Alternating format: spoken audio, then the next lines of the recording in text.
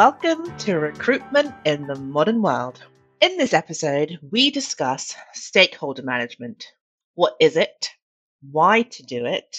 And where are the pitfalls? With me, I am pleased to have again Anthony Haynes, Communications Director for FJ Wilson Talent Services. Hi, Anthony. Hello, Sarah. Good to be here. Great to have you back again. So, starting off, what is a stakeholder? Well, in theory, a stakeholder is any party that has an interest. In other words, any party that has an influence on your organisation or is influenced by your organisation. That's in theory. In practice, even the most micro of organisations would actually have scores and scores of stakeholders if you operated on that definition. And that's not much use because you can't think about scores and scores and scores of stakeholders all the time. So in practice, for your management purposes, you probably have to make a selection and think about in various ways which are the most important of these stakeholders. But the definition is parties who have an influence on you or are influenced by you. Gotcha. And what is the point of stakeholder management? That's actually not a straightforward question at all. If you look at the history of thinking about stakeholder management, there are really two traditions. One tradition I would call the ethical, where people would say, well, stakeholder management is a good thing to do in its own right. And very often what they will do here is contrast it with shareholder management and say it's not right, it's not good enough that companies should only think of shareholder value and they need to consider other parties as well. So often this is tied up with a view on capitalism and a view that the profit motive itself is seen as not sufficient. There's more to life than that. The other tradition will say, well, actually, if you're in a for-profit organisation, you'd say, well, actually, I do want to make a profit. But actually, in order for us to do that effectively, we need to consider our stakeholders, precisely because stakeholders have an influence on us. And therefore, stakeholder management is one of the things you can do in order to realise your potential to make profit. So those are the two extremes. And then in practice, an awful lot of people fall somewhere between those two extremes. Excellent. Somewhere in between or sometimes connected, right? When you have sort of businesses operating with sort of profit and purpose. Yes. And when thinking about the hows, how does the topic of stakeholder management relate to this podcast in general? Okay, so we've called this Recruitment in the Modern World. And when I was thinking about this episode, I was partly thinking that all organisations are potentially influenced by stakeholder management, and that includes companies like FJ Wilson, where talent companies, recruitment companies. But I was thinking even more of the kind of organisations we work with.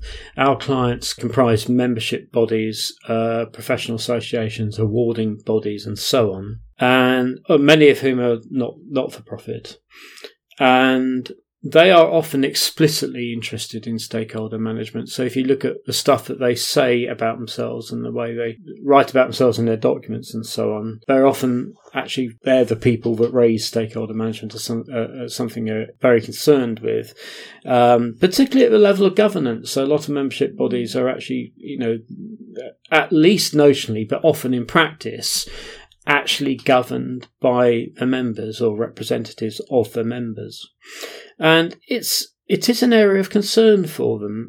Sometimes they're worried about and sometimes they've had bad experience of bringing in a recruit who's not really au fait with that kind of ethos, and they don't really get the point that this organisation is actually, for the members, but also governed by the members, and then they crash around like a kind of elephant in a china shop, as it were, and cause chaos. Absolutely, or unable to nurture those really strategic relationships, which are crucial to the organisation, right? And so you touched on that in this example, but more broadly, what are the different types of stakeholders? Well, that's a complex question. And in fact, amongst the people who kind of think and write about stakeholder management, there is not just disagreement, but actually huge disagreement about how many stakeholder categories there are and what they all are and so on. The way I tend to think of it in practice is I start by thinking of a kind of pipeline. So this is a fairly linear way of thinking of things. So I would say, first of all, there's your suppliers, the people that supply the services or the goods or the raw materials that you need in order for your organisation to be able to function and do anything. And then in-house, the second type of group of stakeholders, the people working in-house, and that breaks down to employees and also the owners and investors, and those two might be the same group or they might be slightly different. So there's employees, owners and investors, and arguably you could perhaps, because of some of the people working with a not-for-profit, you might put in volunteers there as well. And then going further down the pipeline, so coming out the other side, not in-house anymore, there's your clients and your customers who are adopting your offers. And then actually there's probably another group as well. So the end users. So the end users might be your clients and customers, or it might be their clients and customers, as it were. I mean, to take an example, if you are a professional body involved in medicine or health, maybe your immediate clients are the particular occupational group that you're serving, the nurses or the physios or clinicians or whoever. Right. But actually, they have patients and users themselves. And so in the end, they're also your stakeholders. Just along that chain, right? Yeah. Now, also, that's a linear conception, but of course, that then leaves out certain things that sort of run alongside that are very important. Okay. So there we've got the media, which includes social media. Mm-hmm. It includes the community or communities, the state, the government at local and national and even international level, and the natural environment. Absolutely. Okay, so we have the what is a stakeholder, understanding the why we do it and the point of stakeholders, how stakeholder sort of management relates to this conversation, recruitment in the modern world. And we've unpacked a bit the types of stakeholders, though, as you've quite rightly shared, there's a lot of disagreement on that, on the different types and categories. Changing gears slightly, what are the problem areas or the pitfalls? And I know we talked about this briefly, and I believe you've identified about 5 key areas. Well, I think the first one is that these categories are too big. The categories I've given you have to have those categories as a way of sort of beginning to get a grip on the whole area. But they're just too big. I mean, if you think about suppliers, for instance, the suppliers could be your electricity supplier, or they could be your recruitment agency, or they could be your software provider, and these are kind of quite different things. So it's often not terribly useful to try and jump on them all together. So I think you always end up with, when you're looking at these things, having to sort of investigate the categories and break them into smaller groups. That's the first problem. And so categories, what's next on that list? I would focus on the suppliers. So what I'm about to say, I don't really have any statistical evidence to support what I say, but it's simply based on my observation and my experience. I think suppliers are often the forgotten group of stakeholders, or if not forgotten, rather neglected when organisations formulate their stakeholder management policies. There's often a tendency to think of suppliers just in terms of a number, the financial cost, and nothing more than that, rather than thinking about what sort of relationship you want to have with them. But actually, suppliers are hugely important. I mean, it is true that your business or your organisation is only as good as your suppliers.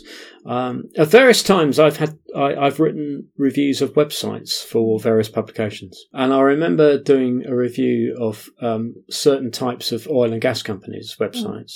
And in this sample, only one of them had a section on their website that was called something like How to Sell to Us. Wow. But of course, having the best suppliers and making it easy for them to become your suppliers, that's actually really important. But they often, you look at the websites and you think, well, I don't really see any evidence of that.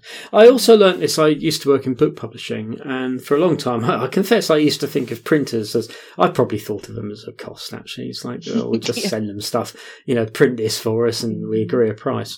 And when I got to know them better, I realised, well, look, guess what? These printers are working for other publishers as well. And surprise, surprise, they get to know an awful lot of what's going on in the industry. And they get to know it quickly, because changes in industry can directly have an impact on the type of work that printers do. So I learnt that actually sitting down and talking to them was rather a useful thing to do. So I think suppliers as a source of learning is a really neglected area of stakeholder management, at least in my experience. I definitely couldn't agree more. And especially in today's context where it is all about knowing your supply chain and how we connect with suppliers and how we source and how suppliers then choose us, right? It's all linked to sort of understanding your value chain. And so we've got categories as a first pitfall, thinking about suppliers as the missing or forgotten link, which I definitely agree with. And then what is your third pitfall? I think there's a problem there about community. So traditionally, by community in stakeholder management, we've really thought about geographical location. In other words, if you have a factory or you have an office or whatever, it's the people who live and work around you. And of course, they're important. And they do sometimes get neglected. I mean, I wrote a review of university websites, and universities are often not very good at just explaining to local people what they're doing, and or even how they benefit. You know, if you live in somewhere like Canterbury, well, the university is a major institution, and if you've never been to, that's why I chose it actually. But if you've never, especially if you've never been to university yourself, it's sort of, well, what are these people doing and why are they here? And university websites are often pretty hopeless at that. But the real point I wanted to make was I think we've had to broaden our notion of community and think more about communities of practice. So there might be communities who we interact with, especially online, and not only online, who occupational networks, for example. So they're not geographically near us necessarily, but we still have to think about our relationship with them. Absolutely. And linking to that, I believe, is your fourth one, which is to do with environment. Yeah, I just want to make the distinction there between the environment and the people who speak on behalf of the environment. Okay. And in fact, both of those are stakeholders. And the thing about the people that speak on behalf of the environment is, by definition, they are always self-appointed. I mean, the environment cannot say, actually, we'd like this group to speak on my behalf, please. And the danger there, of course, is that you think that what you're doing is considering the environment as a stakeholder, but in practice what you're actually doing is considering environmental groups or spokespeople as your stakeholders. And arguably, that is one of the causes of greenwash, where organisations talk a good game without actually doing much to improve their environmental impact, because they're too focused on the sort of human representatives, as I say, they're always self-appointed representatives, rather than thinking, well, what's the actual impact on the environment and how do we measure that and improve it? Absolutely. And it's something I definitely see in my day-to-day role in sustainability. So I couldn't agree more. There is a clear distinction, but it's probably an easy trap to fall in, right? So definitely need to bear that one in mind when you're distinguishing between the environment as stakeholder or the environmental groups. And then finally, what is the fifth problem area you have identified? Well, I mentioned end users earlier, and sometimes they are neglected. So I gave the example of, if you're in a health membership body, your immediate users might be clinicians of some sort. But clinicians only exist because they're actually treating people, and therefore the patients of the clinicians are ultimately stakeholders of yours as well. Yeah. And I think some organisations know that, and some don't know it or forget it. Some are interested in that, and some aren't. And thinking about, well, what sort of relationship, if any, do you want to have with the real end user is an important question to ask yourself. Absolutely. Kind of links back to suppliers and thinking about those forgotten areas. Yes. So there we have it. The 5 key problem areas you've identified that we should be mindful of. Categories being too big, suppliers, community, environment, and then the end users. Mm-hmm. Thank you very much, Anthony. For listeners who'd like to unpack and learn a bit more, what's a really good resource on stakeholder management that you'd recommend? The one that I found most useful is a book called Simply Stakeholders, and the subtitle's Theory and Practice. So it's Stakeholders, Theory and Practice, and it's got 2 authors, Andrew Friedman and Samantha Miles. It's published by Oxford University Press. I'll put the reference as usual into the show notes. It's quite a big book, but it's pretty comprehensive insofar as any book could be on this. And I think really lucidly written. It's not an effort to make sense of what they're saying. I just think it's very well informed, makes very clear distinctions about things. Excellent. Thank you. Much food for thought as always, with some great resources to continue on the conversations. And so just before we finish up, so you are Communications Director of FJ Wilson Talent Services. What does the company offer? Well, we offer recruitment services not in a general way, in a specialist way. So the market we serve are clients who are membership bodies or learning providers or awarding bodies. And we also don't cover the whole spectrum of roles. We deal with professional roles from mid-level up to senior level. A lot of the roles we deal with have job titles like head of or director of, that type of job. And where can listeners go to find out a bit more? Very simple. If you go to our website, which is simply fjwilson.com.